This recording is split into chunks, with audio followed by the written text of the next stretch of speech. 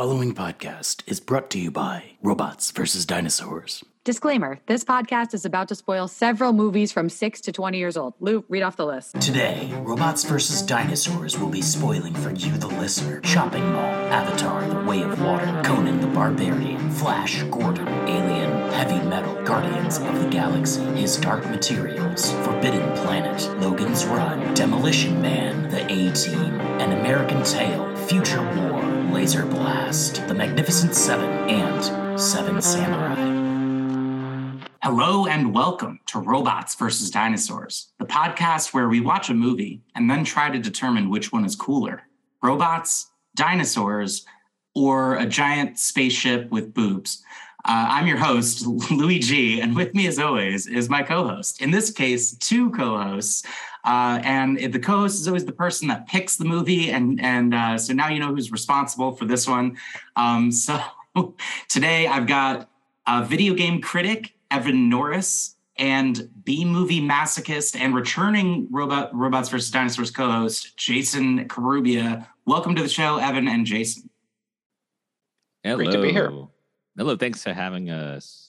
So either one of you can take this. Who wants to tell the listeners what movie we are talking about today? I'll take it because it was my bad idea. So randomly I saw a reference to this movie on TikTok about maybe a week and a half ago. And I'm a big fan of watching not only bad movies, but movies that people haven't typically seen. The movie that we're watching is what is this movie? What the hell are we watching? Oh yeah, Battle Beyond the Stars. Star Wars Episode 4. Wait, say that again. Battle Beyond the Stars. Oh my gosh, I really thought that it was Star Wars Episode 4: A New Hope based on what I saw. But okay, you're probably right. You're probably right. It had a different name. My bad. Yeah, and the reasoning for this movie to be watched primarily is because of the great Roger Corman. The infamous Roger Corman, I should say. He is probably the godfather of American B movies, producing a lot of the great films that are now staples, and the man who is notoriously known for killing the George Reeves Superman franchise with Superman 4.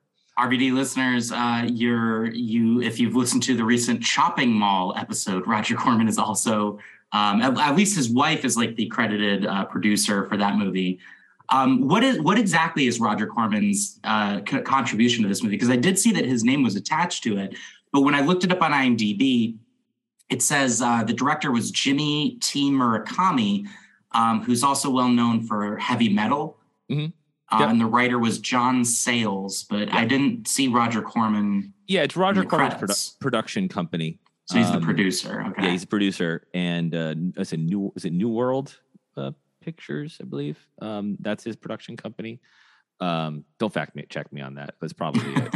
Yeah, New World Pictures. And he's also known for bringing into the industry some very, very big names that are now staples of fantastic talent.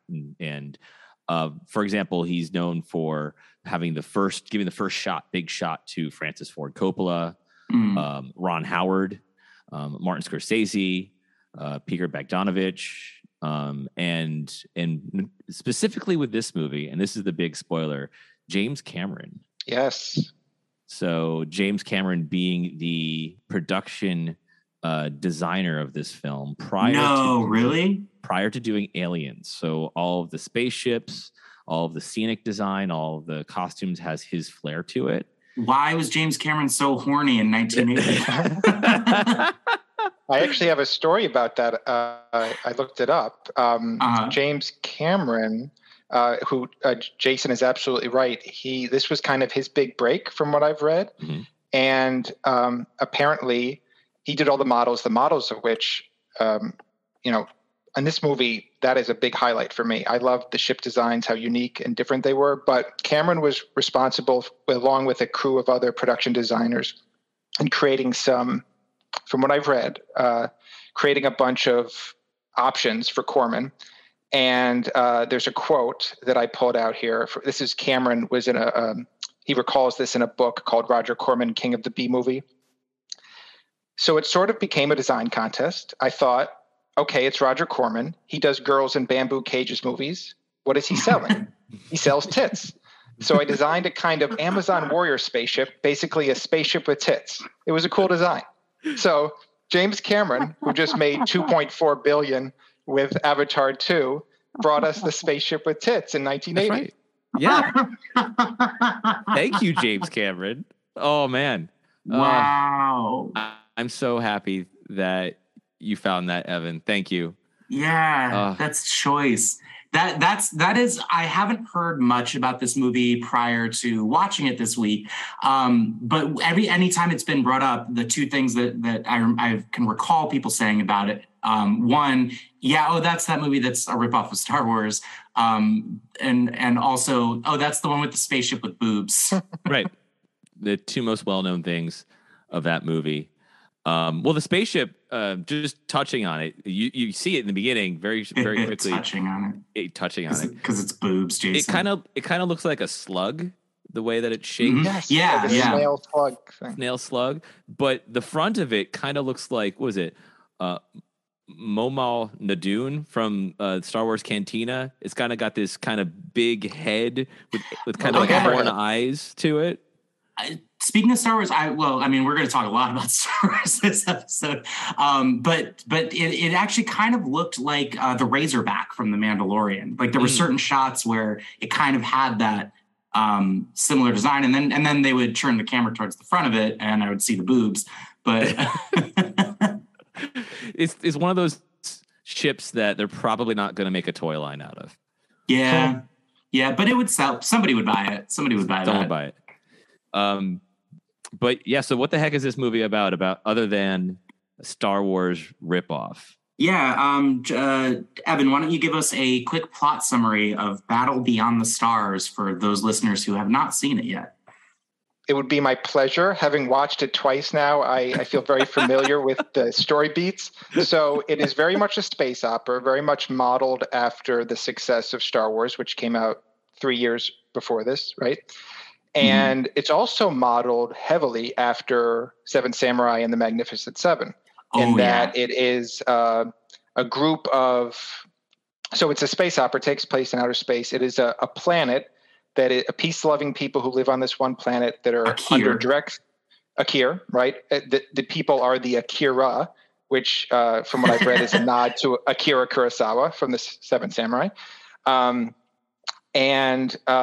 this kind of space-faring mutant warlord decides that Akir and its natural resources must be his. And so he arrives at the planet unannounced and threatens the people with this, you'll have to, the gang here will have to remind me the name, Stellar Converter. So he threatens the people of Akir with the Stellar Converter, which is essentially a Death Star-esque laser.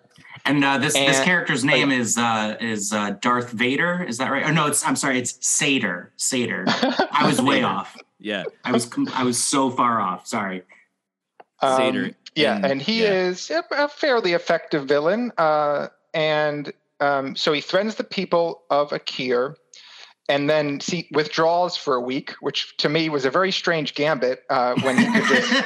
It's like, he has all the leverage. You. Think about it. I'm going to leave. I'll be right back. I got this thing across the galaxy. Whatever you do, don't go out and assemble a group of 7 mercenaries who will eventually take me down. Yeah, was this like an ants and grasshoppers situation? Like, was he like, I'm going to leave for a week to give you the time to give me a better offering? Or was it just like, I don't feel like killing you until 7 days from now? This is a great question. You know, he's going to blow up the planet regardless. He's going to take the resources and then blow up the planet. So the question is, how bad do they want it? I guess. How bad do you want to die? He says he has a couple of questions like submit or be destroyed or something along those lines in so many words. But yeah.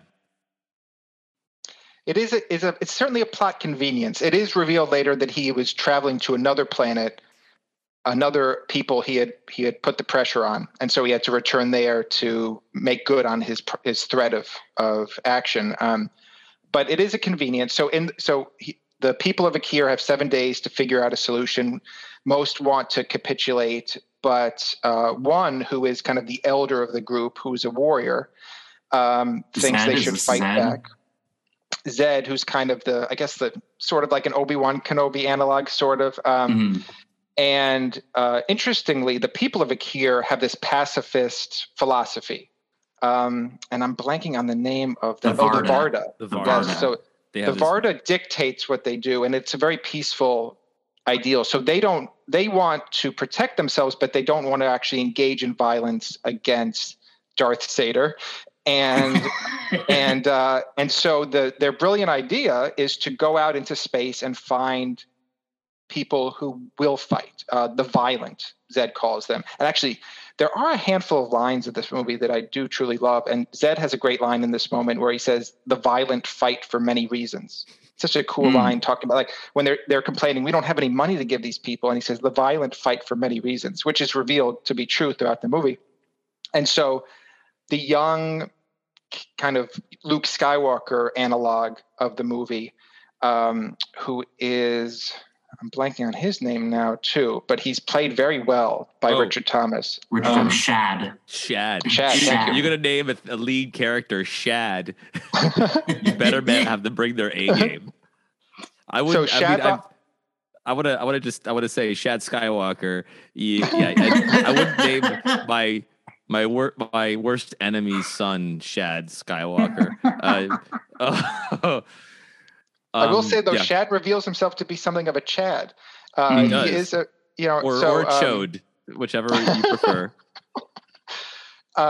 He volunteers. He takes Zed's old ship, and that's where we can spend the whole 2 hours on the ship. And then he goes out into space and kind of recruits mercenaries with different ambitions and different priorities to return to Akir to fight on the Akira's behalf. And that kind of sets up the stage for the final confrontation. So Shad goes out into the space and recruits the Guardians of the Galaxy, this group of mercenaries, to come save this peace-loving planet. And their independent motivations to join are questionable at that, if any. But they do join. But yeah, it's a plot that's loose enough, that it works, and it keeps you watching. We're not going to get too crazy with plot turns for this. We're gathering people, we're going back to the planet, we're going to try to protect it and destroy this bad guy. Mm-hmm. The planet, of course, being extremely beige being the color of everything. Yeah, there were beige people too in personality. They describe Akir as a planet of stone with a single green spot. It's so beige. I don't know if this is of the time. The movie was made in 1980. Maybe beige was just a very comfortable color that was used with a lot of things, but it's a stark contrast to the bad guys. The bad guys are all cast in this very, very blue light, Sador particularly. And so you get a good contrast of the two scenic designs that James Cameron is giving us. The only problem that I have, though, with that scenic design is that there's absolutely the worst lighting available. So you see all the problems of the set, all the problems of the costumes. Nothing is left for your imagination, unlike Star Wars, which can get pretty gritty. Every time they grab like a control for a ship or like move it to the side, you see how flimsy it is and how made of rubber it is. Yeah. I saw a few times where some boulders were falling. You absolutely know that they're foam. They're just like dropping on people's heads. It's like, well, this is not real. I will say the production value, those things are not on my list of problems with this movie. Yeah, those were like charming, amusing incidents whenever I saw them, and did not take me out of the movie as much as just the repeated and flagrant ripoffs of not only Star Wars, but like, I guess Seven Samurai, you can't really say it's a ripoff. It's more of an homage to Seven Samurai. But what they're doing to Star Wars is not homage. It is flagrantly, this worked 3 years ago. Let's put as much of that, let's cram as much of that into our movie as possible. Absolutely. Yeah. And Evan, I think you had it best when we were chatting via text. You were looking forward to the schlock, that wonderful term of just cheap wares or goods. And this movie is chock full of schlock. But it is very, very, very important schlock. It's James Cameron schlock, and we have to acknowledge that.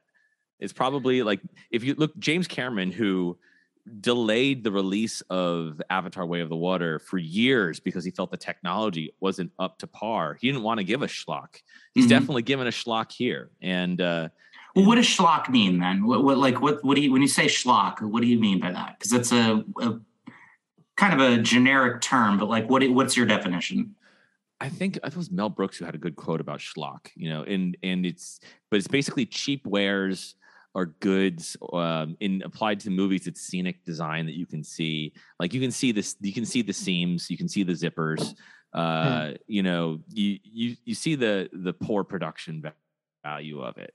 They just took whatever they had and put it on the screen. Okay.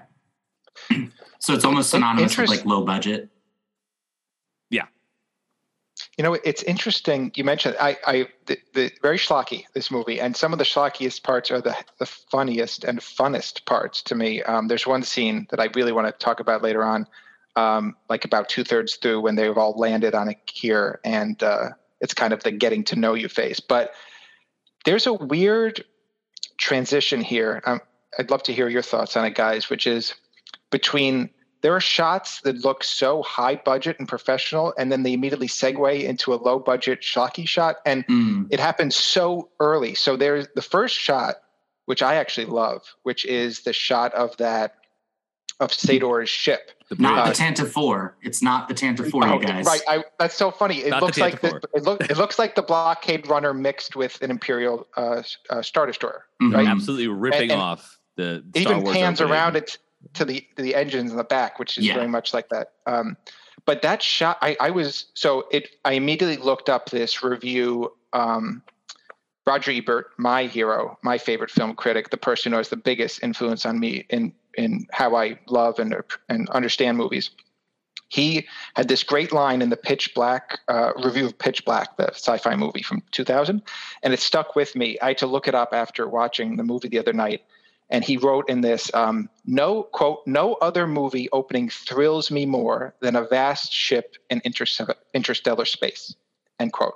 And it's true. Think about 2001, think about Star Wars, like all these, it's just so impactful, that massive metal frame floating in space. So that opening shot I loved, and I'm like, wow, look at this model. It's so detailed. Value? And then they cut to the interior of that ship, the one bathed in blue and green light that Jason was talking about. I'm like, what? This is like a cardboard set with people with latex mute masks running around. So that dichotomy carries through the whole movie, and it's a little jarring because sometimes I'm like, these models I'd pay to get a model to build and put it in in a display case, but these styrofoam cardboard sets and styrofoam boulders, as Jason mentioned, it's kind of the complete opposite. So it's part schlocky, which is I'm fine with, but part of it, especially those ship models, looks extraordinary. And I agree. The exteriors always look better than the interiors, for sure. Yeah, and it's probably Cameron, just knowing what works and putting his best foot forward to show what he can do. The cinematography, the directing, that's something he doesn't have control over, but he absolutely has some hand in some of that design. The trick of the film is to show the schlock, but show it in the background. Show the schlock and do it in bad lighting, so you only get the outline of it. So Alien, for example, the first Alien didn't have the highest production value at times, although it was a big production, for Ridley Scott. They just made sure that they shot it in, very, very, high key lighting. So it's very contrast, darks and lights and shadows, like a traditional horror film. In this movie, unfortunately, it's shot like a comedy or a television show where they just light everything, and they're so afraid that they don't have enough lighting, that the camera's not going to capture it. There's some bad shots in this film. Like you mentioned the good ones. Yeah, there's a couple of good space battle shots, which they recycle over and over again. They use the same shots over and over again. Like, you could probably cut at least 30 minutes off this movie by just taking away the reused shots. But there's a couple of shots that are just atrocious, where the scenes are out of focus. The positioning of the actors is absurd, and it doesn't bring you into this scene at all. If anything, it distracts you and pulls you out. For example, there's that one scene where Shad and the girl they're chatting, and she's sitting on his lap. Nenelia. They're talking about mating and love, and they're in this awkward position where they're trying to do a two-person shot, like a medium shot with two people in it, but it's kind of over the shoulder and kind of not, and she's completely out of focus, but you see the back of Shad's head completely in focus, and it goes on for like a good 2 minutes of that. I did appreciate the ambition of the movie. Like they really tried to show a lot of different cultures, like that this kid is great point, is going out and he's experiencing for the first time, and he's learning about them. And there's a lot of just like lines about like describing this whole entire the Huttites, for example, they don't develop immunities until 5 cycles, and they have this whole ceremony where the first time they break out of their plastoid, and like that it's just this beautiful explanation of this entire other alien civilization. We don't ever even see them because, I mean, the budget, obviously, but honestly, like you don't need to, because the movie is also showing you other completely realized alien civilizations, like the Nestor. The Nestor are those dudes with the third eye on their head, and they're all in white. And what one experiences, the rest of them experience. So when one of them tries a hot dog for the first time, they all get that experience. That's the scene. Yeah. That campfire scene is my favorite in the whole movie. But even like the interior of their ship was one of the most unique and very schlocky, very low budget. Yeah. It's just them standing around a table with holes cut out of it. But like the way that it takes 3 of them and like their finger positioning, like they're playing a piano, determines the maneuvers of the ship, and the interior is all white. Like I appreciated stuff like that they took the time to really differentiate, this group from Cayman's ship or Cowboy's ship, or et cetera, et cetera. Absolutely. Like good sci-fi, you have to at least bring an additional culture, outworldly culture. But the Nestor, you can see they're wearing these like what look like swim caps, and all their hair is bunched up in it, and you can see the seams. They're trying though. Everyone's painted in white with a very much a photocopied eye on their head in the center. My gosh. And for a race of clones, they look different, which is unusual. Like they're supposed to be looking the same, but that's obviously the different actors. Yeah. So the schlock is there. You just have to really just let it go. Just sit back and enjoy the schlock. Yeah, I do like the collection of side characters that Shad brings together. You have the Nestor, who, not one of them stands out because they're all the same. And like, that's kind of the point of their culture. You have Cayman. Cayman was a really fun character. Cayman was the one that captures Shad and is like, congratulations, you're going to be fed to a zyme. And then when he finds out that they're fighting Darth Sader, he's like, oh, I'm in. Like, I have a personal vendetta against that dude. He's like, now I'm guessing Cayman is the one who justified the robot versus dinosaur. I figured he's dinosaur-ish enough. That's a good point. I was going to ask, would you count Cayman as a dinosaur? Because he's what's that guy from Empire Strikes Back? Bosk? Yeah. A Trandoshan, yeah. He looks like a Trandoshan in some way. I figured I figured Cayman satisfied the dinosaur requirement, and I figured the androids at Dr. Hephaestus's Dr. Hephaestus's station satisfied the robots. And Dr. Hephaestus' station. That's one of my problems with the movie. That's we got to unpack that bit. Yes, Dr. Hephaestus and his robots. Also, I would count Nell, the AI of the ship that Shad is in. I would definitely count her as like one of our robot characters.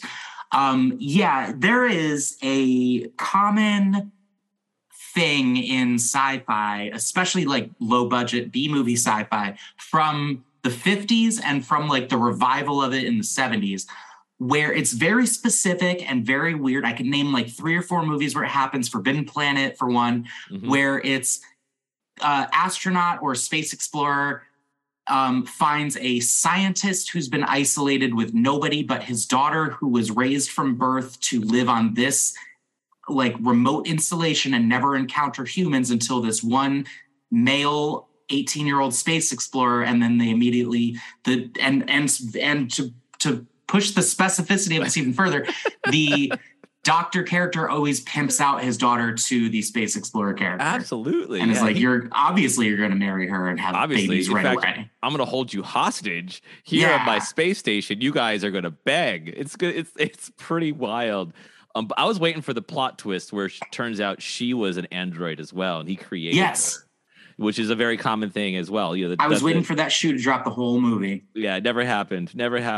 Dr. Hephaestus, who apparently is a weapons specialist, that's why they were going to go visit him on his space station, which seemed abandoned. But then once he comes aboard, Shad realizes that it's been full of androids who kind of are just painted silver. They're people. They're not holding anything back. They're just actors painted silver. Our first introduction to the girl, she's working on an android who's only half there. His body is open, and it's obviously like that clever trick where they stick someone's head in front of a big prop. So it looks like it's their body, with all this machines coming out of it, but you can tell it's a giant, huge, a set piece with someone just standing behind it. Is that the dude that when she's churning wire or churning screws or whatever, he starts singing? He starts singing. That's correct. Yeah. And if you watch a shot where they doing something similar with Iron Man, Tony Stark putting in the arc reactor into his chest, Jon Favreau does a great job of hiding, the shot, the smoke and mirrors. You can't see anything at all. It's just it's a good perspective. But for some reason, our director, who primarily is an animation director, maybe didn't understand that when they were establishing these shots and scenes with the cinematographer, and we just see everything. We see that it's schlock. It is. Again, though, personally, like stuff like that, like them having to work around the constraints of their budget, that is not at all what bothered me. I didn't hate this movie. I enjoyed this movie. But that set piece, was James Cameron, like building a robot half made and people working on him and stuff. It's very similar to like Bishop. Bishop at some point is like just half of him is sticking out. It's clearly just a guy standing under a table. But it works. I think Aliens, the second, of course, James Cameron's Aliens, is a lot of him trying to fix the problems of this movie. For example, Bishop, and in some of the interior shots, that didn't really look as authentic as he wanted. He was able to really, play with the lighting, play with the camera, play with the dollies as he's trucking the camera around the scenes and make it look a little bit more authentic and real. Yeah. This what was I going to say about the Dr. Hephaestus? Dr. Hephaestus. I think that's actually everything I have to say about Dr. Hephaestus. I will add. Yeah. Oh, I will add to this that Lou, you were talking about it. The movie does do a good job at world building, right? It feels like each ship looks different and is informed by the culture that built it. Each culture has its own background. I will say there is another plot convenience in that every single mercenary and 7 different cultures all happen to exist in the same pocket of space within a 7 days journey of Akir without any faster than light travel. Including Earth, by the way. The language, actually, they touch upon that. They have a universal language translator. Oh, yes, that weather satellite that gets blasted in the first few minutes. The first 2 minutes with the very sparkly explosion, the disco explosion of the weather satellite in the first 2 minutes. I wrote that down. It gets sparkled out of existence. Yeah. But they have a universal translator, so that apparently that's how they can understand each other. But not only does and then there's the Kelvin that communicate through heat. Yes. The Kelvin communication. Well, they proved to be very effective. Very effective. Yeah. But not only each race has a name, they have a kind of little backstory, something unique, but everyone has a name themselves. So even all the androids have names. And I was writing them down, as I was going, Saunders, Leprous, and Skew. Saunders I liked. I don't know that actor, but that was a good performance. That one stood out to me. Right. Oh, that was the comic relief scene, right? When he kept being pulled back into the conversation. Yep. Yeah, I think he even had like glasses and a bow tie. Yep. Yeah. Why does an android need fucking glasses? Why you can't see apparently? Why did they give the android glasses? I mean, Dr. Festus has been alone pretty much for years in that station. He wanted to play dress up a few times, I guess. Maybe it's like a Westworld scenario where he's recreating scenes from like the Wild Wild West, but that would be Space Cowboy who was doing it. He would have done that with the androids. Yeah. Speaking of Space Cowboy, I would love to get I'd love to talk a little about the acting here, because there are some performances I thought were actually quite good, and some that I thought were middle of the road, and some pretty much every extra deplorable. Like any scene that had kind of a character, especially in Akira performing, who didn't have like a name in the credits, was routinely a kind of distracting. But George Papard, who I love, I'm sure we all love from the A-Team. Hannibal, and I thought I expected Space Cowboy, George Papard. I'm like, oh man, this is going to be like a wild, crazy. George Papard's just going to take a big bite out of the scenery, and I'm going to love this. It was kind of a muted, tired performance almost, and maybe that was the character. He had like been through a lot and he was over the hill, but I was kind of expecting Papard to give the best performance. The person I thought who gave the best was definitely Richard Thomas, who played the Shad and who's the Luke Skywalker type. Just a very sincere, genuine performance, which I loved. But Robert fucking Vaughn, man. Robert Vaughn, dude, that whole scene when we find him on the hedonistic pleasure planet, and it's just him on that throne surrounded by gold, holding the blaster. Oh man, a motionless face, and his dialogue. He did not phone it in. He was put 100% into that performance. Yeah. So Robert Vaughn always had a spot in our hearts, and for a few of my friends and I in high school, because he was the face on the law offices of Marquis Salamone commercials. You're right. And Morelli. And I'm looking at this now as an adult. They did these commercials for different lawyers and sold them to different areas of the country. So if you grew up, I guess, in a different area like California or New York or Chicago, it was a different lawyer's name. But it was like this kind of situational event where it's like, they got a lawyer. Who is it? Oh, it's Marquis Salamone. Uh-oh, we better settle this one, that type of thing. And then they have Robert Vaughn come on and says, like, you tell them you got Marquis Salamone and you mean business. Call the law office of Marquis Salamone right now. And it's that stern, really, really, really effective, convincing manner that he has, which he brings here. Like, I will do anything you say, Robert Vaughn. Please don't kill me. It's just so disturbing and commanding of the screen. It's not like he's chewing on the scenery at all. But he also has the best lines. Like, they were talking about like when he was on that pleasure planet, he says like nothing was left but me and lower forms, and the lower forms, that's what they call life forms, like lower life forms. Yeah, everybody's like a form. They refer to beings as forms, which I thought was neat. Right. I like that nomenclature. Yeah. And he says, like, what did you do to survive? It's like, I ate serpent 7 times a week, a meal, and a place to hide. That's all he wants. That's all he wants out of the entire event of saving the planet is just a meal and a place to hide. And I love the resolution of that. I love that when he dies in battle, they're like, dig a grave. Shad says to somebody, he's like, dig a grave and put a hot meal and make a hot meal, because that's all he wanted. So the character's name is Gelt, right? Gelt. And he says he was born in space. That's all he says. His next line is the best, because somebody goes, how do you feel? I don't. Oh my God. Amazing. This guy was such a badass. I loved every second that he was on screen. He was so just compelling. Like, just to look at, he had such a presence. Yeah. Gelt rules. Gelt just every time Robert Vaughn came on, And then, of course, spoiler alert, his ending, which was very unfortunate.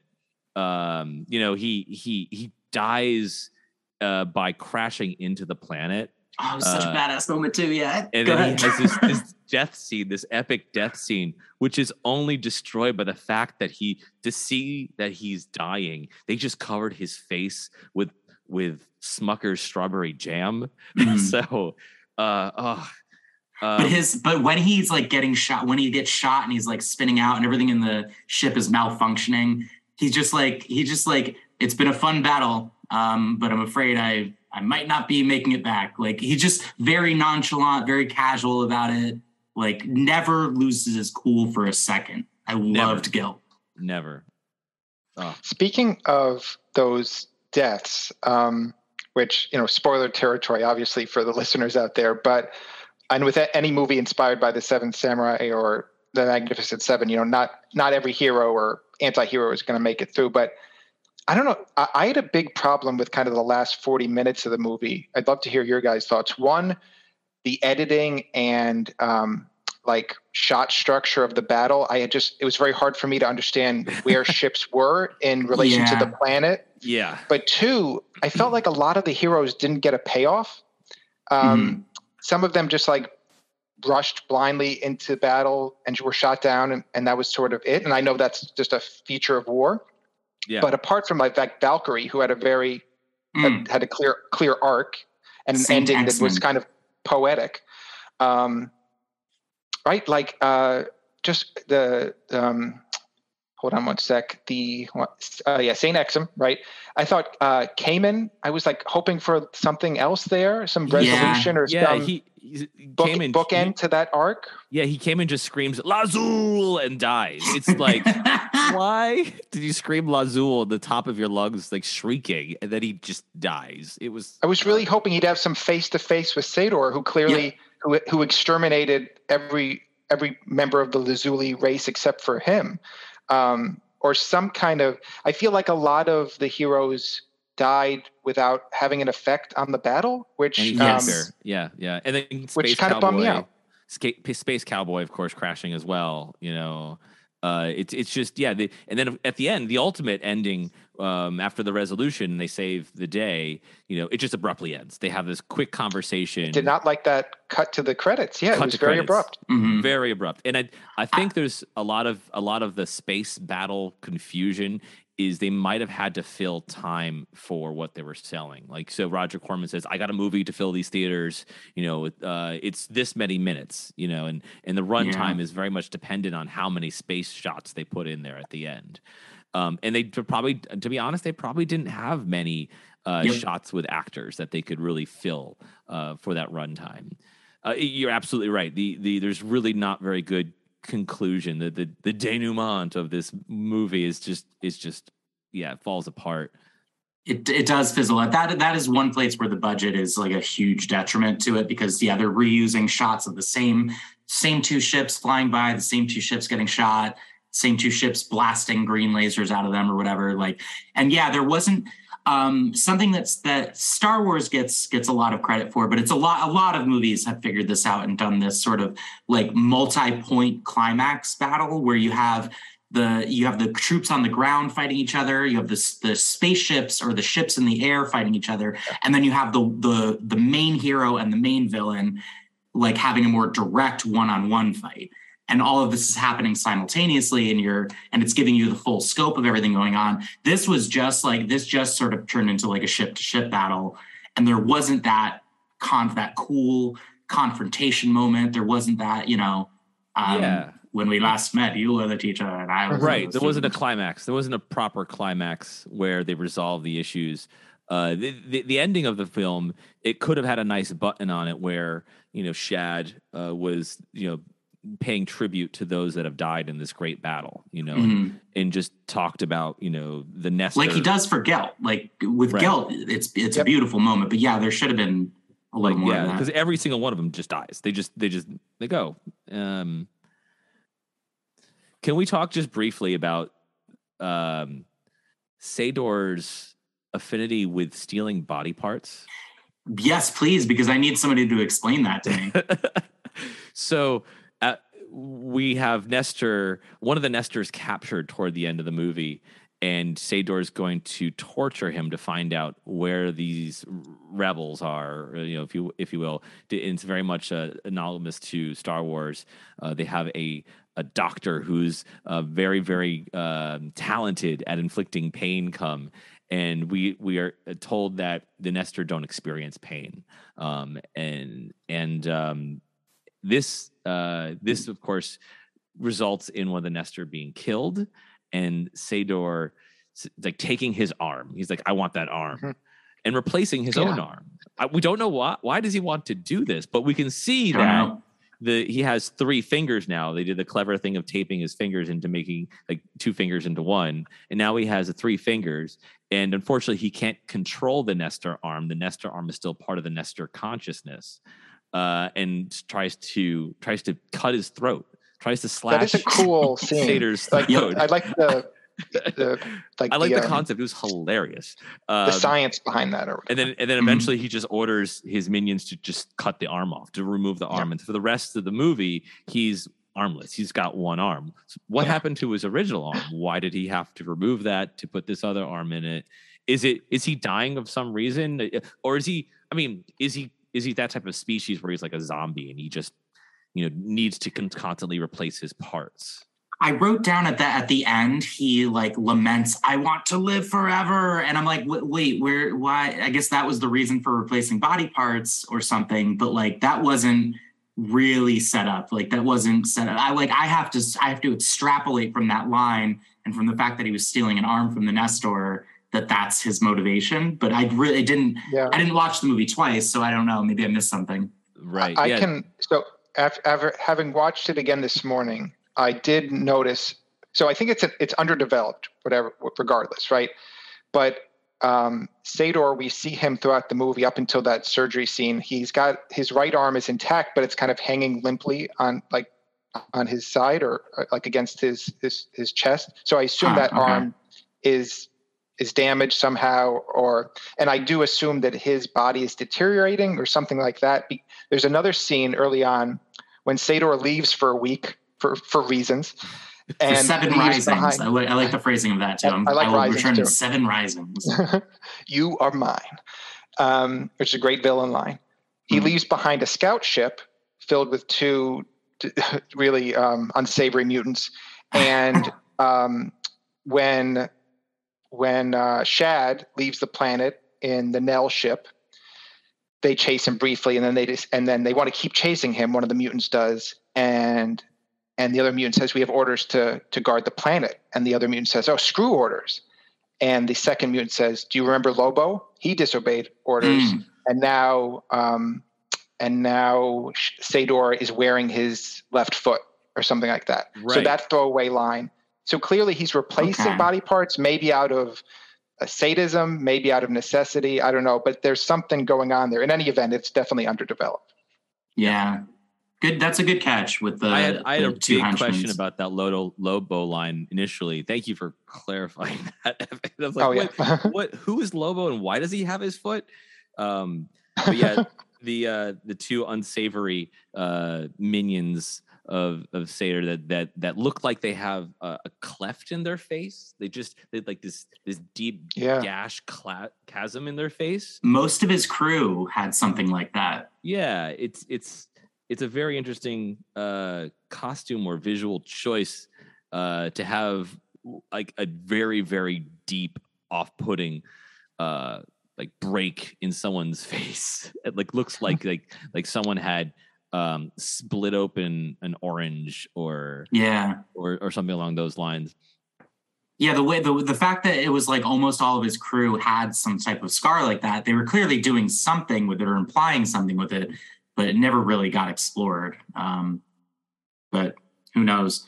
Maybe this movie's operating on a whole other level of subtlety that we're just not we're missing.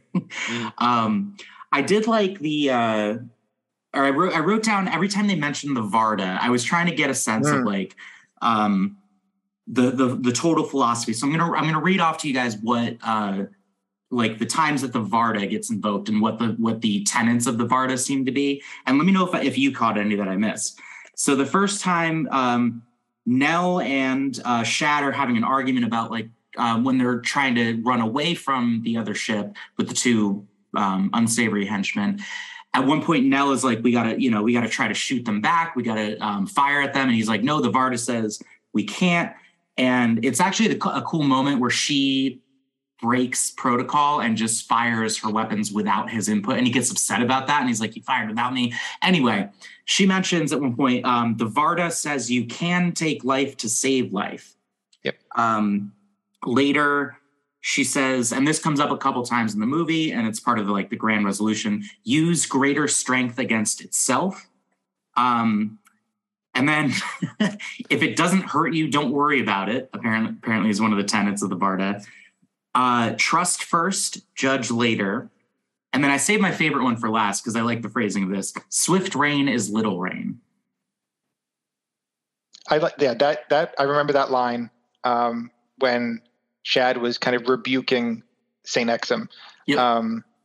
But that was, I felt it was a throwaway line, but also it speaks to your point, Lou, about the world building. The Varda feels like, even though what did you identify? 4 tenets. It felt like a fully realized philosophy. It made sense in the context of the movie. And it's not this peaceful, death is always unacceptable or no violence whatsoever tenet or philosophy. It's more of a philosophy of self-defense. It's very similar to most, martial arts philosophies. You learn this so that you're able to defend yourself, but you shouldn't provoke, you shouldn't initiate conflict, seems to be the overall message of it. What do you guys think? Yeah, so they referenced the first law of the Varda. What was that? That was I believe that one must be use greater strength against itself, because that's the one that came up multiple times. Right, that's right. Yeah, use greater strength than yourself. And they reference that a lot. And it's a space philosophy, so it garners their decisions, but they reference it all the time. The question I have is, they ultimately break that philosophy to save themselves. But Zed's ship, I'm using she because it's a female voice. She takes over the ship and starts killing and blowing up the smaller ships. Why doesn't she do that all the time? I don't understand why they even need a pilot that's even following Varda law. Apparently he's a great pilot. His sister says so in the beginning, but he's never been on this ship. He's never been around the galaxy. I don't understand why he's so good, and he can't even do things like use their guns to destroy other ships. At one point he's conflicted by the rules of the Varda. He can't shoot them in the back. He has to shoot them face on. And finally, the ship, Nell, destroys the ship in front of him because he's hesitating, and ultimately saves them by doing so. And that's what, he had a big problem with it, how it was kind of cowardly to shoot someone in the back. Mm-hmm. Oh, that actually, Jason, you just reminded me of another Varda rule, which was something like that which is mechanical should not override that which is organic or something like that. Yes. Doesn't he quote that to Nell? It's like a law of robotics. Yeah. Yeah, essentially. Yeah, Varda law of robotics. I will say, I'm glad you brought up the Varda because I love the world building of it. I will say I wish Shad had a greater conflict with it, because there's that moment when they're trying to save the space cowboy. Where not Han Solo, by the way. His character's not at all Han Solo. And that's George Papard, and he doesn't want to fight.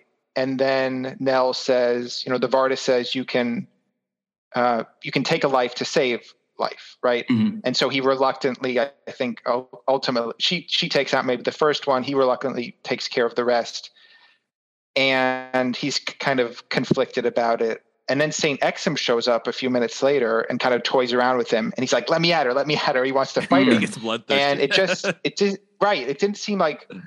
Obviously, in a space opera like this, you can't have a character fighting with himself throughout the whole movie about, do I take a life, do I not? But it felt resolved a little too easily, maybe. I don't know. It's a minor complaint in the grand scheme of things. Yeah. Can we talk about Space Cowboy a little bit? Like, what's his deal? Yeah, we haven't mentioned his belt yet. Let's talk about everything about Space Cowboy. So Space Cowboy is from Earth. He from is Texas. An Earthling from Texas, in the future, I guess. And he knows a lot about Earth culture because he's a long hauler, hauling weapons. That's how Shad encounters him. He's delivering weapons to this planet, which eventually gets destroyed, starified, turns into a star, sparkled out. He has all these weapons here that we're supposed to take and have delivered, and now they have no place to go. So Shad's like, why don't we just buy them? And then Shad convinces him to join them as well. He knows a lot about Earth culture because he watches old Westerns, apparently, on his ship, his long haul ship. He has them all memorized. He's got the ones that he wants to show Shad. He's like, thinks it's the best thing in the world. His ship has the Confederate flag on it. I'm not sure if you noticed that. Which is problematic. Yes. Problematic. And he seems like he's always drunk. So the character Space Cowboy, it's very much, I think, what seems kind of unusual. He's trying to do a John Wayne impression. So it's kind of that casual cowboy, reluctant to do anything with the swagger. Not the typical, cowboy, just one that's always kind of haggard and tired. But he seems like he's always drunk, whether he's sleeping or dispensing beverages from his belt. Along with ice. Would anyone like to talk about his belt? How does it work? I just need to know how. So he has a belt that he presses one button to dispense scotch, and then the next button dispenses carbonated water, which that's already bringing a lot of logistical problems into the whole thing. But then the last button dispenses a block of ice into it. Few cubes, yeah. I can buy. Obviously, it's all space technology, but like I have to wrap my mind around. You created like tiny technology that compresses air on your belt and makes seltzer. Fine, but then right next to it is technology that freezes water and dispenses it. Well, we have to understand. So I can only suspend so much disbelief. What is the need of having a belt scotch and soda dispenser? What is that need? Now, this is the only rationalization I can have of it. Okay, so belt buckles are big. They're not only big in size, they're very showboaty. If you're from Texas, you have a big ornate metal belt buckle. And I think this is supposed to be the spaciest of belt buckle, like the highest of technologies of belt buckles. Like, what can we do to make this the most Texas space belt buckle? Well, we're going to make it scotch and soda. And it's not only beautiful to look at, but also practical. And when I say beautiful to look at, it looks like he's peeing into a glass whenever he dispenses it.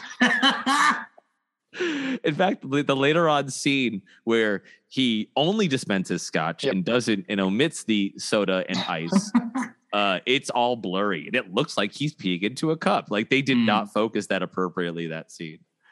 It's definitely preposterous from a technological point of view, but I will say that clunk of the ice is probably got the biggest laugh out of me when I watched it. It's just a great punchline, physical, auditory.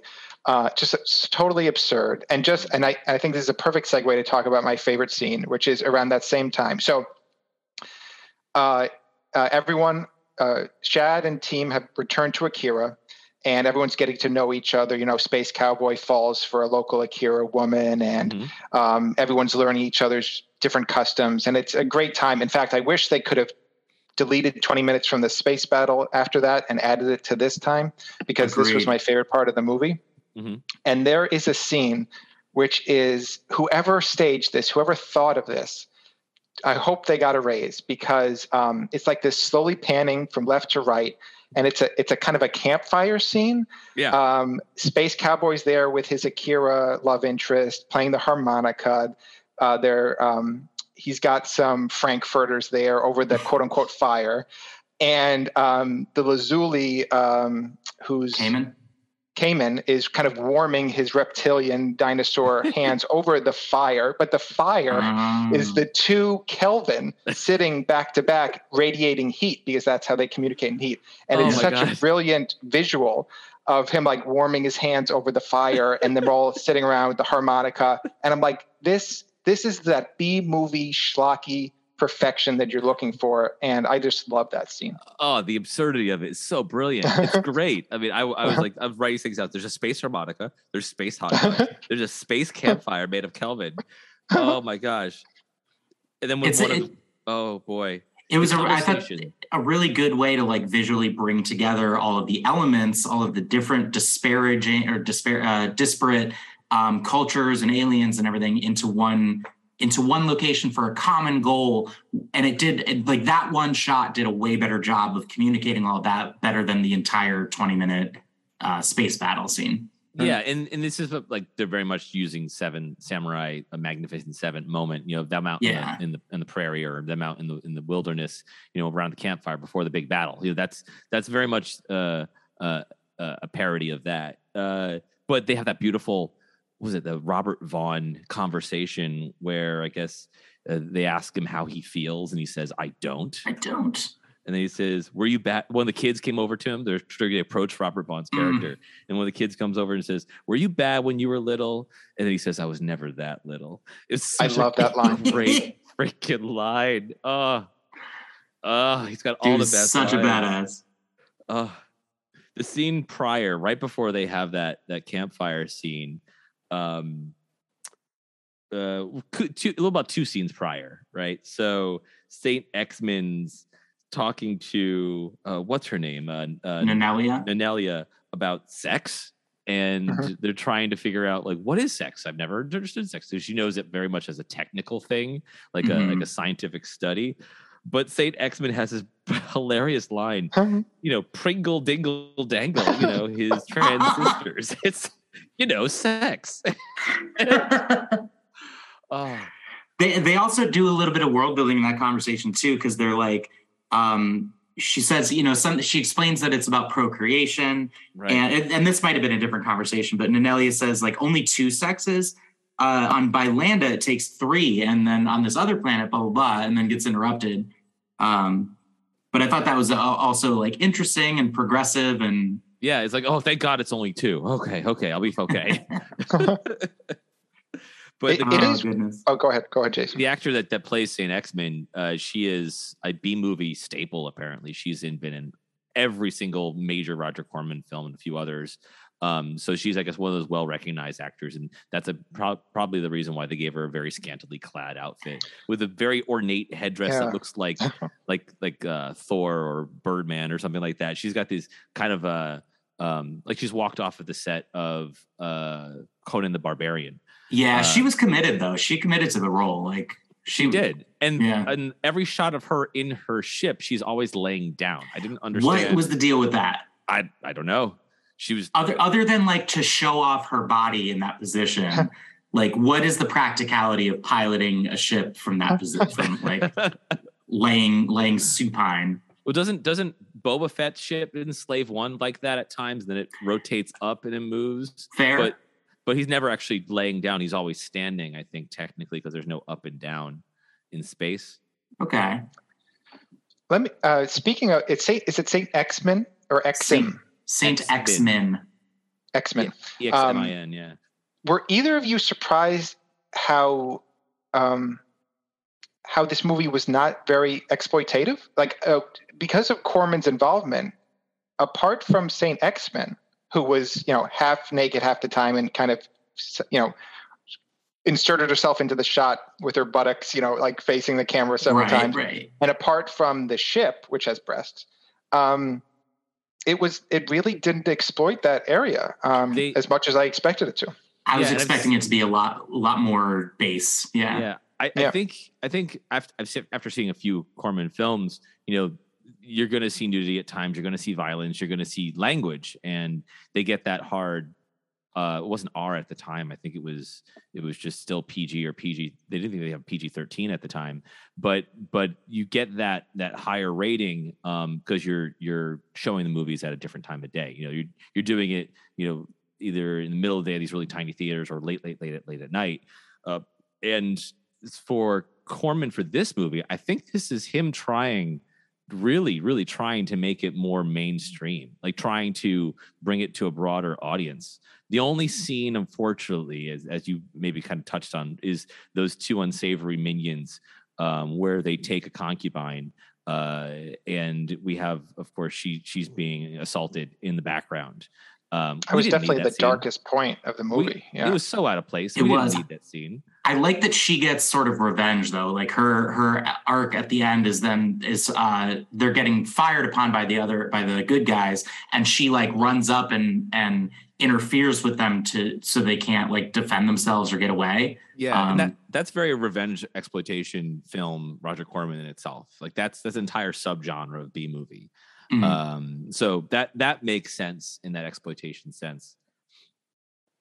Yeah, I was definitely expecting it to be raunchier, especially like the first moment that I saw the design of the ship, and it's clearly meant to be boobs, and like the front windows on it or whatever, the front panels are clearly nipples. I was like, oh man, like every ship is going to be like really phallic and flagrantly, and we're going to get a lot of just crassness. I was worried that it would be a lot more crass than it was. And yeah, with the exception of Saint X-Men, there really wasn't that much exploitation. I mean, there was, but like not nearly to the degree I was expecting. Yeah, maybe he was trying to hit a time frame or hit a level of exploitation, a level of edginess that he could put it on television or something along those lines. Like it could be like a movie of the week or something that can be sold or resold onto like new programs like HBO, because HBO had just come out big. Well, it's been out for a few years, but it was just really blowing up as cable exploded around that time. Yep. Do y'all have? Okay, good. What was the plan of the Akir? Like, I didn't understand how they were going to protect the planet other than the ships battling up above. There was a moment where they make trenches on the planet and they decide to have trench warfare. I didn't understand how that was going to protect them from a massive space laser that turned them into a sun. Well, like during that sequence, they roll out this cool, at least a cool idea for this sonic tank that goes around like, and this was obviously a budget thing, like, because it saves them from having to do any special effects of it blasting anything out of its howitzer and blowing anything up. So it just emits a frequency that messes with everybody, except for the Kelvin, because they are immune to sound or something, or they're deaf. I don't know. Oh yeah, no ears. I did love that whole trench warfare, while a little, again, like the space battle, hard to follow and know where everyone is in relation to each other. The Kelvin becoming unexpected heroes on that was a fun little moment. There was also a very funny moment where Cowboy is like, oh, it's time to do the rock slide or whatever. And they're like, the rock slide. And then he like goes off, and then he comes back a few minutes later and they're like, what about the rock slide? And he's like, it didn't work. And it was clearly like, were we supposed to see that not work? Or was that just supposed to be like, we're going to talk about it, something that happened off screen because we don't have the budget to show it to you? Possibly, yeah. He comes back with this massive space Zippo lighter. I remember I wrote down when he has the scotch and ice on his seat, on his belt. Yeah, that's when he has the drink there. But the Kelvin's names were Urim and Thummim. And they have a very interesting death as well. I'm trying to remember what they did. I thought they died. They actually don't. They end up okay. Because I remember when they go up against the tank and like overheat it, they fall to the ground, and I thought they were dead. But then somebody's like, get them to medical, get them to emergency care. Yeah, they do the Care Bear stare. And they just stand there and they emit this beam from them. Yeah, that's what happened. And the bad guys all die and blow up the tanks. That's right. The sonic tanks. No, they call them two different things. They call them sonar tanks and they call them sonic tanks. They actually use both words when describing these things. I wrote it down because I rewound it to try to hear it. But first they say sonic tank, then they say sonar tank, and then they say sonic tank. Yeah. It causes you to get blood from your ears. That's what it causes. And they're really noisy. And then the bad guys, of course, they can stand in front of the tank and have a problem, but everyone else gets bloody ears. Well, yeah, they're mutants of some kind. Right. Awesome. Do you all have anything more to say about this movie before we move on to Lou's Big Three? Yeah, can we talk about the Pleasure Planet? Yes, Nascosto. Yeah. The city under the surface. Yeah. Let me pull up my notes here, the Pleasure Planet. Because it had that dial-a-date moment. Right. So yeah. Speaking that's that was a moment of exploitation for sure. Yeah, let me pull I forgot about that. Oh, that the Pleasure Planet, it's this abandoned world where he is, Robert Vaughn's character is, and there's what turns up to be, first it says dial a drug. Mm-hmm. In like neon writing, and Shad almost eats it. He almost eats it, so it dispenses, which is very out of character. I don't know what that was about. The dial a drug, and then it says dial a date, and it brings up the images of women, and then he selects one of the women, and a panel opens up, and it's kind of this almost corpse zombified, like mummified, but she's still active and alive, I guess, or moving. Yeah, I did not quite understand what was going on with it. One thing I appreciated was that the dial-a-date sign itself was like a neon, and it was in 3 languages, like 2 of which were clearly like alien languages. So I appreciated that little bit of set design. But yeah, I couldn't really get whether this was like a Demolition Man kind of thing, or like they did a similar scene in Logan's Run. Where was Shad interfacing with real women and it was a hologram, or was it like they are actually inside of this machine and that's why the last one had been mummified, because she was inside of it so long she starved to death? Yeah, and Robert Vaughn's character calls them lesser forms, lower forms, but Robert Vaughn shoots from the hip there, when he comes close, right from the chair. He's standing in this throne room on this planet, surrounded by gold and jewels, holding a gun while still sitting at the throne, and Scrooge McDucking. It's he's Scrooge McDucking on this planet. But his role apparently in history was he was a gun for hire, an assassin, and he left and then came back to the planet, trying to hide, going where no one wants to go. What does he say? Like, I sleep with my back to a wall. Yep. Made a lot of enemies. So cool. I fucking love guns. Yeah, great character. You guys, guns are so cool, you guys. The only thing I would add before moving on to the 3 questions is wanted to give a call out to Earl Bowen. I looked up the cast list afterwards. Earl Bowen plays the main Nestor, like the spokesperson of the Nestor. Yeah. Everyone will probably remember him as the psychiatrist from Terminator and Terminator 2. The Dr. one Silberman. Yeah. I found out he is now the late great Earl Bowen, because I found out he passed away just last month. No. Love him from Terminator, and I thought he was really charismatic in that kind of monotone Nestor way. So just wanted to throw out to him that I really enjoyed his performance, especially the hot dog scene. Yeah. Yeah, him and all his facets. They're not clones, they're facets. Facets. Oh yeah, there were a couple of like things like that, like little bits of like terminology, or just how they would have one word that, was like slightly different than what you'd expect them to say, like forms, or these are different, all the facets of us. Or the risings. I will return in 7 risings. Like that really, really worked all of a piece. And they're brought into the entire battle and war, not for any particular reason, but they're worried of becoming quote unquote bored to death. Yep. Like they have their own consciousness. It's just themselves. It's themselves. They're kind of like the Borg, collective consciousness in Star Trek. But they're worried of becoming bored to death, and that's why they're doing this. Yeah, that was their the Nestor's motivation was that Cayman, it was a personal revenge because like Sator had killed all of his people. Valkyrie, it was just the glory of battle. The fun glory. For Cowboy, I remember what it was for Cowboy. It was that not Alderaan had gotten blown, Umatil had gotten blown up by the Stellar Converter. And they were his client, and he was shipping weapons to them in the first place. But since they were blown up, he was like, well, they already paid for it, so I might as well deliver it to someone else who can use it. Right. Yeah, it was sort of like a Wookiee life debt kind of situation since Shad saved his life. I love the point where they're called Zymers, is that right? The group of everyone, the Cayman's crew. The Cayman. Zymers. And with Quopeg the Kunar, who's the most just toss away character. A zyme is something that's going to like an enzyme, and it's going to digest the girl at one point. That's the nickname. And it was very Star Trek-y. Yeah, they're calling the group Zymers. They cook down the enzymes for their protein and food.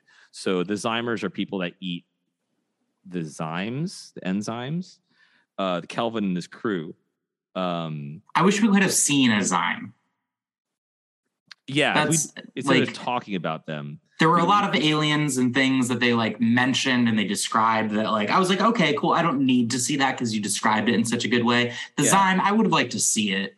And they initially consider the Zyme as being like jackers in the zone, the Lambda zone. Jackers being the slang for hijackers. Mm-hmm. So they're trying to be clever with naming things to make it sound kind of interesting. Like they're dropping parts of words. But the Zymers are the jackers. The Zymers eat the Zymes. And the Zymers are made up of Cayman, the Kelvin, and who else in that crew? Quopeg the Kunar. Yes. And if you could type. If you could tell me two things about Quopeg the Kunar. I'll give you $100. Quopeg is a Kunar. He's a guy with a staff. He doesn't say much. He throws a staff or a spear. Yeah. He impales a couple of mutants at the end. He does get that one cool moment where he like impales two with one spear. Yeah. That was pretty badass. But yeah, in describing the plight, Shad rolls a nat 20 and convinces Cayman to just join the group in persuasion. He just says, "Yeah, we got this guy. We got this guy. He's trying to kill everyone. What's his name? Sator. Yeah, he just mentions Sator's like, Sator. Did you say Sator? I'm in. Like, it didn't take much convincing at all.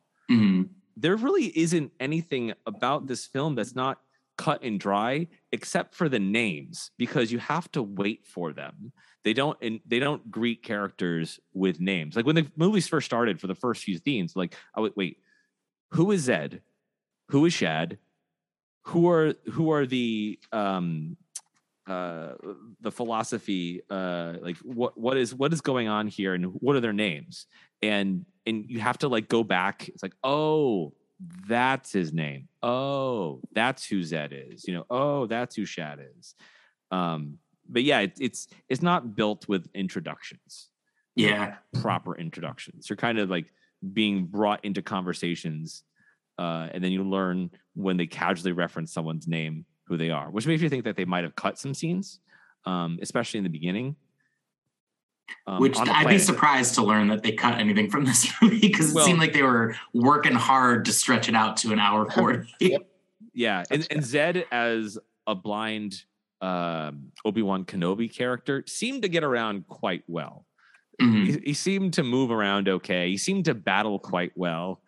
He dies at some point in the movie, right? He does. He gets stabbed by one of the bad guys. Is it during the climax, or is it earlier than that? No, it's during the major that trench battle. Why he was there, a blind man, I can't tell you. at the front line, but he was. Listen, you don't tell Zed in his years and years of experience as being a space ship flying. How did he fly the ship if he's blind? Wait, so Nell must have flown that ship the whole entire time. Well, I mean, he might have become blind in his later years, or at the result of a battle or something like that. You guys, I think we may have found the one plot hole in this movie. Did you guys remember the one scene where they stabbed the guy in the chest and green came out? Do you remember that scene? Oh yeah, that was actually pretty dope. I liked little things like that. I liked but there's no blood on the aliens. There's green blood that came out. Yeah, like this massive amount of green blood that exploded everywhere. Oh, and the other thing we have to talk about is James Horner. James Horner? Yes, He did the music? The score was actually surprisingly good. James Horner, who's very well known now, and he's written Academy, I'm sure he's won Academy Awards, but definitely Academy Award nominations for his scores. Big name in Hollywood scores. This is one of his first big productions, and he absolutely does a good job of ripping off Star Wars. So you can definitely hear a lot of the similar themes, like the whole entire asteroid scene. When they're fighting asteroids in Star Wars, he parries that frequently. And of course, the overture at times. There's even like a throne room, almost Darth Vader type song, I think that happens, or theme that happens during the movie here. But yeah, James Horner showing up as being this no-name composer and making a name for himself. I just looked this up just now. Do you know what else James Horner recently did the music for? He's done so much. Did you do Avatar?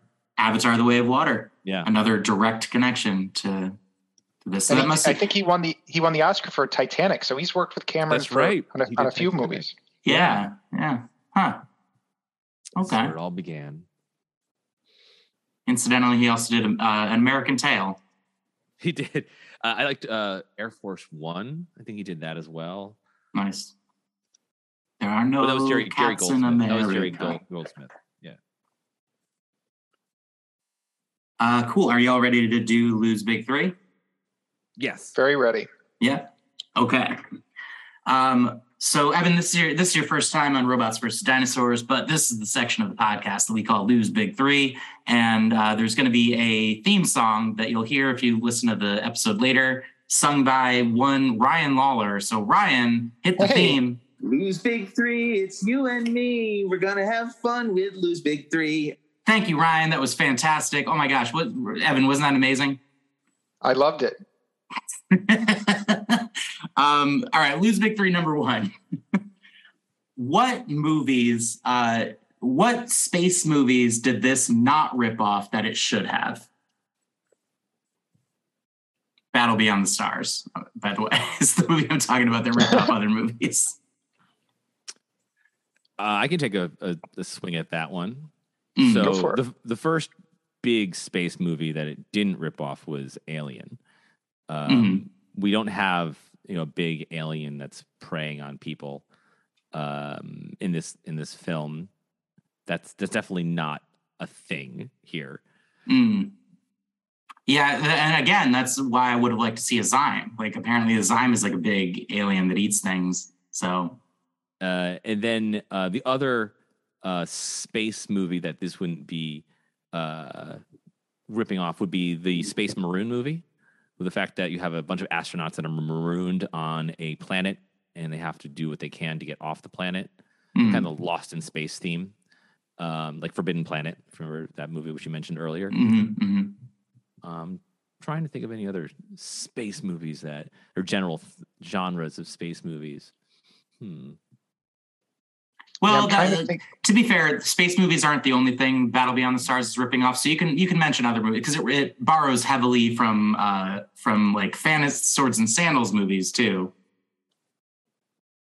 Yeah, it does. It's got because of the different races and different elements. It's definitely got a fantasy. I was about to say it rips off Conan the Barbarian, but Conan came out 2 years later. So I think we may have discovered here today Conan the Barbarian ripped off Battle Beyond the Stars. Yeah, and that we discussed. You heard it here first, folks. Yeah, Kull the Conqueror, Conan the Barbarian, all these sci-fi space fantasy genre films. This is along the lines of like Flash Gordon in terms of fantasy space opera. So what was it in the culture in 1980 that like all of these movies came out with all the very similar themes and well, Well, aliens were cool. Everyone's cashing in on space and aliens. We had E.T. We had Star Trek was coming out, Star Wars. All these what were counterculture. What they were, they're small little sci-fi movies that were only shown in like really cheap cinemas in the 60s and 50s, or comic books and comic book serials. Now being mainstream big budget movies. Those that were growing up on reading these or watching these TV or films, now can make what they remember. And that was like for George Lucas, for example, the big inspiration for him making Star Wars. He remembered, what was it? Was it Buck Rogers? No, it wasn't. It was Flash Gordon, the Flash Gordon series as his youth. And he wanted to recreate that with homage to Akira Kurosawa. And that's basically what we have here. A lot of these producers and whatnot. But for this movie, it's just a cash cow. It's just a wonderful cash cow. I think they were chasing the money, right? It was 3 years after Star Wars, which had, along with Jaws, was the 1-2 punch that changed, the American blockbuster forever. And there were a lot of kind of copycats right after that, right? And 1 year later, 1978, was this truly awful movie called Laser Blast, which I saw via Mystery Science Theater 3000, but which has aliens coming to Earth and this ne'er-do-well getting some laser cannon for an arm. But there's a scene in that movie where they're driving down the highway and there is a billboard that says Star Wars, and the main character shoots a laser blast through the billboard to demonstrate how much greater it is. So I think it was just the climate at the time. It was like, this movie made money. Let's literally cobble together some money and make our clone, and it'll get some dollars. I think, correct me if I'm wrong, guys, but I think this movie was it wasn't a runaway success, but I think this made its money back and did okay despite the critical consensus being mixed. Let's see. I did not crunch the numbers, but you're right. Like the Close Encounters of the Third Kind, I think had just come out. Was that 79 or was that 80? But they're all in production at the same time. Let me look it up real quick. Battle Beyond the Stars box office. Alien came out in, was it 78, 77? I'm trying. So there's these. It was a big success. The budget was $2 million. This is Battle Beyond the Stars. Budget was $2 million. The box office was $11 million. So that's a really good turnaround. For a Corman movie at that time too, that is huge. People came out to see this, and unfortunately, they were disappointed. Well, to go back to Lou's point from earlier in this conversation, and it's not that bad. It's watchable. I watched it twice now, and it's. I could see how it's developed a bit of a cult following. It's got moments there. It's got elements. It's got just kernels. Enough movie to get you to like it and enjoy it. It's just enough. It's not. I don't see anything that makes me hate this movie. Like like when we watched what was that awful movie that we reviewed, Lou? Ice Pirates. Ice Pirates. I'm not going to watch that movie again. No, no. You couldn't pay me to. But I will absolutely sit through, Battle Beyond the Stars to hear more Robert Vaughn. I'm going to. Yeah. And to be honest, like there's lines in this movie that are better than Star Wars at times. Yeah. And fight me on this. Star Wars is the first Star Wars uses a lot of language which George Lucas put in there to make it seem more palatable. But the second and third, the only reason why they work in their writing is because of a lot of the improvised lines and things that were added in later on. I've been taking this movie to task for ripping off Star Wars. Star Wars ripped off a lot of other media, to be perfectly fair. And this is kind of a similar thought that I've had with Marvel recently, where the reason Marvel is so successful, like the MCU specifically, is so successful, it really has nothing to do with them having original ideas, because there's almost nothing in Marvel or Star Wars that's original. It's heavily borrowed from other things and repackaged, but it's the execution. And this is a movie that it borrows so heavily from things, but it does enough to differentiate itself, and it does almost enough to really be like unique and have its own life. And yeah, I would watch it again. I wouldn't say I love it, but I wanted to love it. And like partway through the movie, I found myself really rooting for the movie and wanting it to stick the landing and wanting to like it. Yeah, and I would love to see a cut of this movie where they just took out half the space battle shots. And it'd be shorter, easier to swallow with all the good nuggets of scenes where they have the good dialogue and fun, weird character stuff. You know, it's that type of thing where I got to sit through another space battle. You know, I got to sit through another thing here. All right, can we just get through this and get to the cool plot point? Like, let's just move on here. Because again, it's not like when you're watching Star Wars, you know, they make it more of like a dogfight scene. You know, right. where you get the stress and the emotion. And I think that's the big distinguishing characteristic of a budget film versus what we have here. Yeah. A big budget film versus what we have here. The other thing about this movie, which I found very enjoyable, speaking of budget, and they tried in the parodies, they tried to even take the Akira Kurosawa wipes of scenes, which George Lucas, of course, parodied as well in Star Wars. I noticed those too. The side wipes, the up and down wipes, but they take the wrong ones. They take the wipes that you use in like your local cable TV access channel when you have like a live editor, and they do like a diamond wipe or like a blend wipe where it's the bars and things like that. Like you're watching a Brady Bunch episode and they transition between scenes on that. It's very like 70s and 60s retro, which wasn't what Kurosawa was doing. They used the wrong wipes frequently in this film.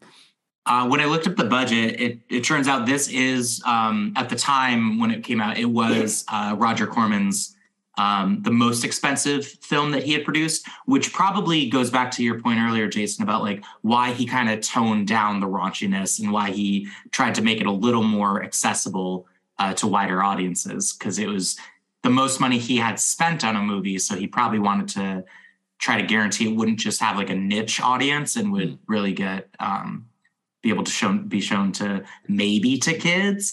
I don't know. I don't think any of the three of us have kids, but would you show this movie to kids? Would you sell tickets to this movie to a family?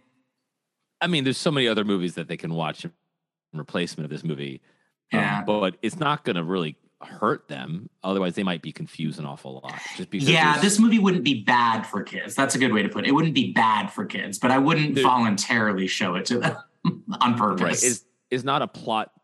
It's not a plot that's easy to follow for kids. There's a lot of names and places being dropped. There's not much action to it. The action is in space battles, which are bad action. It's hard to follow action. So for children who are watching a film, it might not be the best choice. Yeah, it feels like a deep cut, right? You probably show your kids Star Wars and 2001: A Space Odyssey, The Day the Earth Stood Still, and then if they express an interest in the genre, you can start going into the bottom of the drawer. right. Just maybe leave it on in the background. Like, who's this guy? Robert Vaughn. What's his deal? Well, yeah, I'd show them a cut that's just the Robert Vaughn scenes. Yeah. So we didn't act. I mean, did we talk about the lead actor? What is his name? Chad. Chad. He played John Boy on the Waltons. John, not John Saxon. That was the satyr. Richard Thomas. Richard Thomas. Yeah, and he's. I guess. I mean, was he considered a heartbody at that time? I think so. He was cute. Heartthrob, and he's bringing back the beauty mark, which is something we don't see anymore with actors. And I can say this because I have one myself. I wish we bring back more beauty marks, which of course Cindy Crawford, of course, celebrates it. But he has that wonderful beauty mark. In fact, I can say this because I have multiple beauty marks and I have to go get them looked at. I have to go to the dermatologist. But yeah, it's this. He's one of those actors that was big on TV, like really big at the time. And they brought him aboard, as opposed to Mark Hamill, who really wasn't a big name when he was brought on to Star Wars. So they're relying heavily in this movie on star power to drive it. I said it before, Thomas really surprised me. He's the callow youth, the good pilot who wants to do good. And out in the universe and is naive. And so he's very much Luke Skywalker, but I thought he kind of carried the movie. He had this, even though he was a young actor at the time, he had this gravity to him. I wanted to watch him. I wanted to root for him.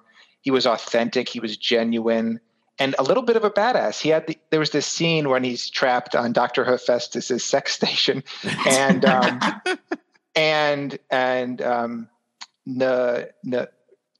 daughter's name, Lou? Nanelia. Nanelia is something like, you really want to go back to Akir? And he says, oh yes, I'm going back. Like he's under lock and key. He's like, I'm going back. Total conviction. And just like a little moment like that. So he was young and inexperienced, but he was diligent in his mission. And I think that really helped carry the movie. Yeah, I liked him.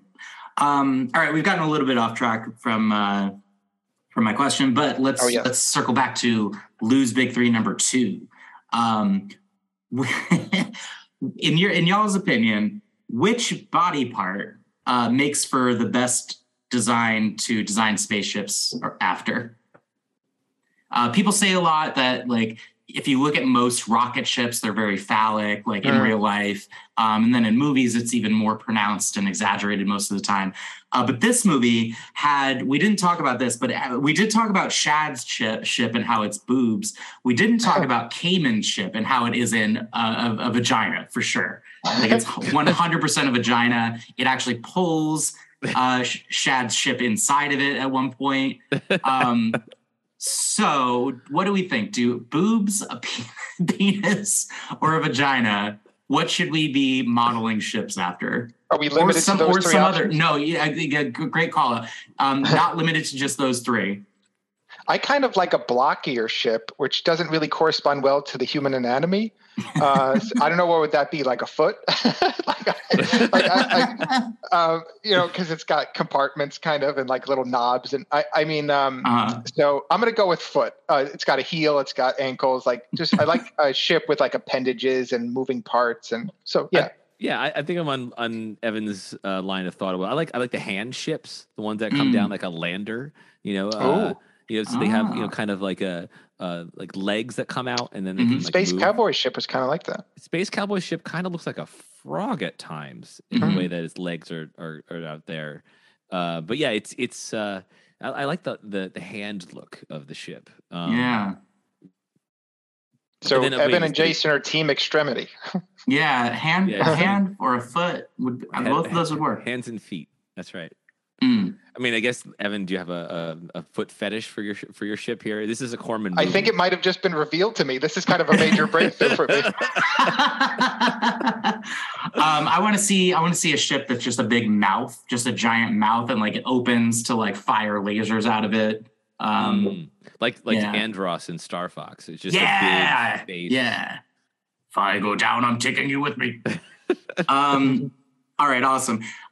So this movie was semi-successful in theaters. We talked about it made like $9 million more than its budget. It wasn't as successful as Star Wars in the merchandise realm. But if they did make action figures of the characters in this movie, which action figure would you want to get? Like, you can only get one. Your mom's like, you get one Battle Beyond the Stars action figure or vehicle for Christmas. Which one do you want? Would it be me now or me as a kid? I'm asking you now, things. But I mean, I don't know. I still collect action figures and stuff, so it's a valid question for me. I don't know about you guys, but yeah. So the characters as a kid I would want to get were definitely Gelt and Sador, like that. Sador. Those are the two I would like. I want to get the bad guy, and I want to get the closest thing to a bad guy that's a good guy. Like, those are the two ones as a kid that I want to get. If I was an adult right now, what would look really cool on my shelf would be, say, an X-Men. She's got that really amazing costume, and I think, did she have wings? I can't even remember. She had a really elaborate, costume that really stood out. Of course, she looks pretty good, especially on the shelf there. So, as an adult, I'd probably buy hers. Okay, Evan. So I spent a lot of time looking at those ships. I love them. Like I said, each one I loved how unique they were, right? Each one felt like it was from a different world and from a different cultural and historical context. But I think the ship that I dug the most was Cayman ship. I really liked the sleekness of it. And like when he's making that suicide run underneath the Hammerhead ship, the Sador ship, really cool. So I think I'd want like a 12-inch model of that on my mantle. That would be pretty badass. Mm-hmm. Nice. I Jason, you and I had almost the same answer. Gelt, definitely. I want an action figure of Gelt with like his throne and like a little gun that he just sort of like rests on the arm of the throne. Excellent. Yeah. Excellent. Well, I would want Sadar, but he has to have the removable arm. He has to come with an arm that pops on and off, and you could go ahead and change it. Like the old Jurassic Park Battle Damage. Remember those toys from the 90s? Yeah. Yeah. I'm going to drop this link in the show notes, but I was just looking something up, and Jason, I'm going to share this in the chat for you so you can look at it. Apparently, they made one action figure from this movie. Which character do you think it is? Oh, boy. I'm loading. It takes forever. I'll give you a hint. It did not come out in 1980. Like the action figure came out, it looks like pretty recently. Oh, it released in 2021. There she is. Yeah. Saint Exon. Saint X-Men. It's a pretty cool looking action figure, to be honest. Is that her black latex look? I'm not looking at it, or is it the styrofoam headgear? It's she's got the styrofoam headgear, and it's like a red dress with the styrofoam like bra that like looks like fingers just grabbing her boobs, you know. All right, pretty cool. So Evan, so that was Lou's Big Three. Evan, I lied. There's always 2 bonus questions at the end of the episode. So time for the bonus questions. This is a section that we call What's Yo Snack? So Evan, what is your favorite movie snack? And since you watched this movie at home, maybe it's not the same one at like the movie theater, but like do you like to snack while watching a movie? And if so, what do you like to eat? That's a great question. So I have a lot of idiosyncrasies when it comes to movie watching. And actually because I'm so persnickety about it, I can no longer eat while watching movies, at least watching a movie for the first time. Mm-hmm. But that said, I still love that buttery movie theater popcorn. So when Beth, my wife, and I go to the movies, we get there like 20 minutes early with our snacks. I inhale everything before the opening credits start, so I can still get that snack in my system, but then watch the movie in total concentration. When I was a kid and I didn't have all those hang-ups, I'd get the movie popcorn, but my favorite were the snow caps, those nonpareils, you know. I don't get those anymore so much. So I guess my answer would be that fake buttery movie theater popcorn. And then at home, really anything goes, whatever we got in the cupboard, you know, snack wise. But snow caps and popcorn historically have been my go-tos. Okay. Jason, did you snack on anything for Battle Beyond the Stars? You know, I planned to have a little snack, but I had just eaten dinner. I had some steak tips, some delicious steak tips, and some bourbon glazed candied yams, which were delicious. Wow. So I didn't snack for Battle Beyond the Stars, but I did enjoy a nice dirty martini with 3 garlic stuffed olives. So that was my wonderful, delicious drink while watching Battle Beyond the Stars. And it was a shame. If I knew it was going to be scotch and soda, I would have done that. You know, I would have, and I halfway through I thought about maybe I should go ahead and make a scotch and soda, but I thought to myself, you know what, scotch and soda is really awful. It's not very refreshing. Mm-hmm. You have to like scotch. You have to like that peat flavor. So I was like, you know what, maybe next time. Yeah, personally, I like the scotch and soda without the soda. But yeah, I had some Australian licorice. Shout out to Daryl Lee, Australian licorice. It's the best. That's something I tend to snack on a lot during movies. Maybe slow down on I probably should slow down on the candy, to be honest. Do they sell it like in bulk? Can you buy it in bulk at Costco or something? Not at Costco, but I did buy like a box of it because I was buying so much of it at one point at the like local store, and then they didn't have it one day, so I ordered it from Amazon, and you can get like a box of like 12, and that was a mistake. It was great. It was a great mistake, but it was a mistake. Anyway, we're past Lose Big 3. Bonus question number 2, Evan and Jason. If we were to replace 2 characters in Battle Beyond the Stars with Whoopi Goldberg and Danny DeVito, who would you replace? How would it improve the film? Okay, Danny DeVito would be Space Cowboy, just because I felt, again, I love Papard, but it was a sleepy, understated performance, which I think is like the last thing the movie needed. Yeah. I don't know if he was phoning it in. I know a big part of the budget went to his salary along with Vaughn's. Vaughn's was earned, Papard not so much. But so I'd replace him because DeVito would bring that zany off the wall energy to that role. It would still be weird to have isn't he from the New Jersey area? It would be weird for him to be playing a Texan. He'd make it work. He'd make it work somehow. And it would bring a little kind of a funnier take on that role. Whoopi Goldberg, I guess, would you know what? Let's make Space Cowboy's love interest Whoopi Goldberg. Put them together.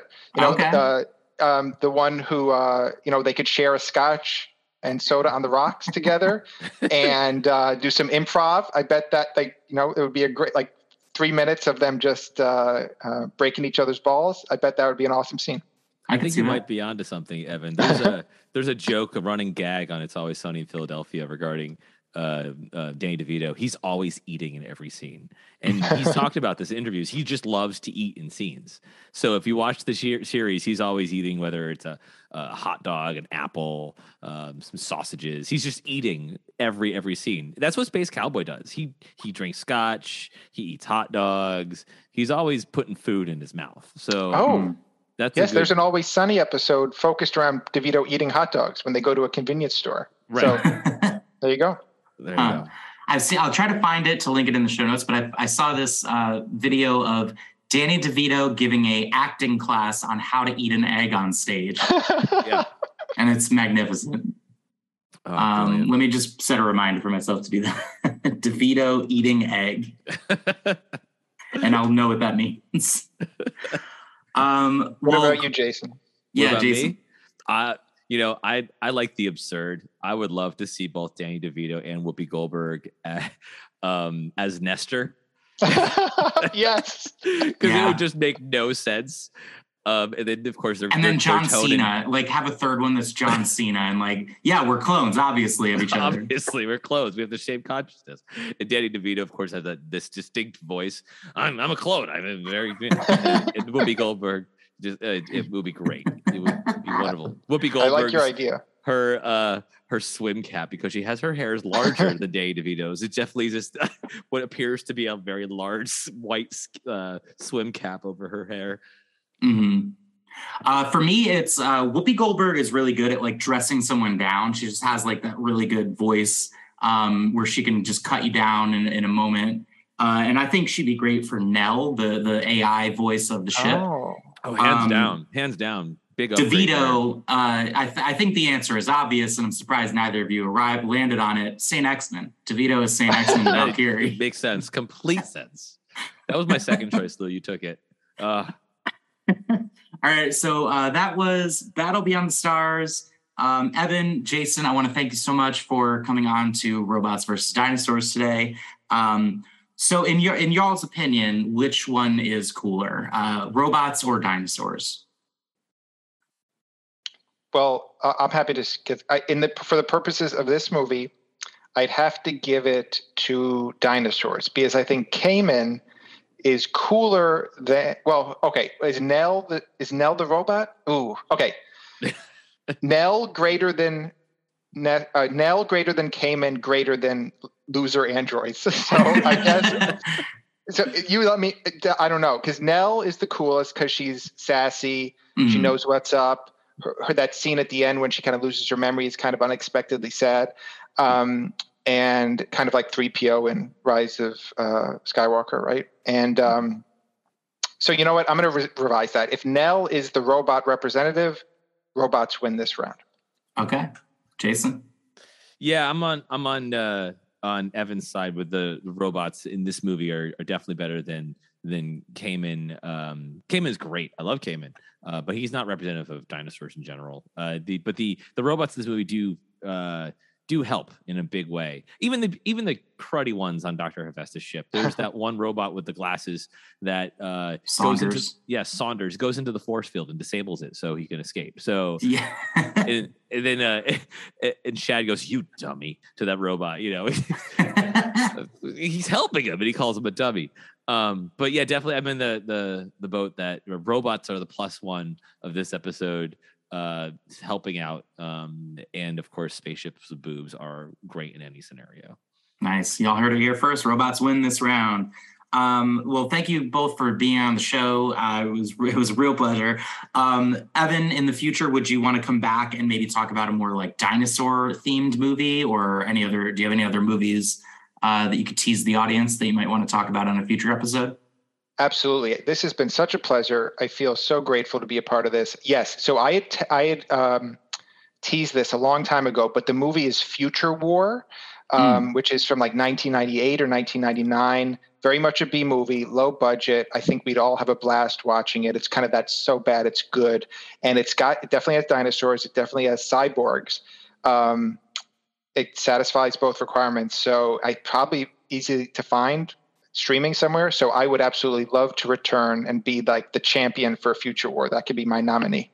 Oh my God. Awesome. Future War. That sounds like a My Time Machine type time travel movie. Oh my God. My Science Project. Yeah. My Science Project. Yeah. Didn't that movie have like an alternate title in Germany or something like that? Like My Science Project? Time Busters. They tried to copy Ghostbusters. Yeah. Amazing. So Evan, you said that you are a video game critic. Where can listeners find some of your reviews? Oh, sure. I am currently a senior editor at vgcharts.com. That's charts with a Z for some reason. But it's a great community, great forum. It's mostly a sales tracking site, so you can monitor kind of this hardware sales of PS5, Xbox Series, Switch, and plus software sales as well in all regions. North America, Europe, Japan, but we have a really great dedicated team of writers, and I, along with a few others, we write reviews, previews, articles, op-eds. So hop over to vgcharts.com and check those out. Great, and I'll drop a link to that in the show notes. Jason, where do you want listeners to find you and find stuff you're working on? I got stuff working on. It's always in the background. A lot of it can't talk about, unfortunately, but if I do find anything, you'll see it on my website, jasoncarubia.com. I'll revise it eventually, a couple productions that we're working on. But in the meantime, for some cool content, I definitely recommend Evan's blog posts, Evan's articles, his reviews. He goes into the gaming culture that people don't necessarily consider, and not just the big tentpole, the big mass-produced games, ones that you wouldn't typically find. So I've had a lot of fun reading Evan's reviews of games and things that I wouldn't necessarily find on my feed. I appreciate that. Yeah. Well, thanks again, and as always, live fast, fight well, and have a beautiful ending. Thank you. Have a nice day. Thank you, James Cameron. Whatever you do, don't go out and assemble a group of 7 mercenaries who will eventually take me down. Murder Cover-Up Protocol, MCP. I give the old nyuk. I think it's a delight. Now you're John Hammond. He's telling me to download a hoagie off the internet. But why would dinosaurs do this? That's an interesting question because humans do have 5 fingers. Awa is more powerful than Ura, This is like a cardboard set. That's just crazy cool. We need people to write in with hate mail. Because they're tiny little ape people that don't know how to live in the world yet. Take that, you cocky bastard! Yeah, you go, robots. Godzilla just sent a telepathic message.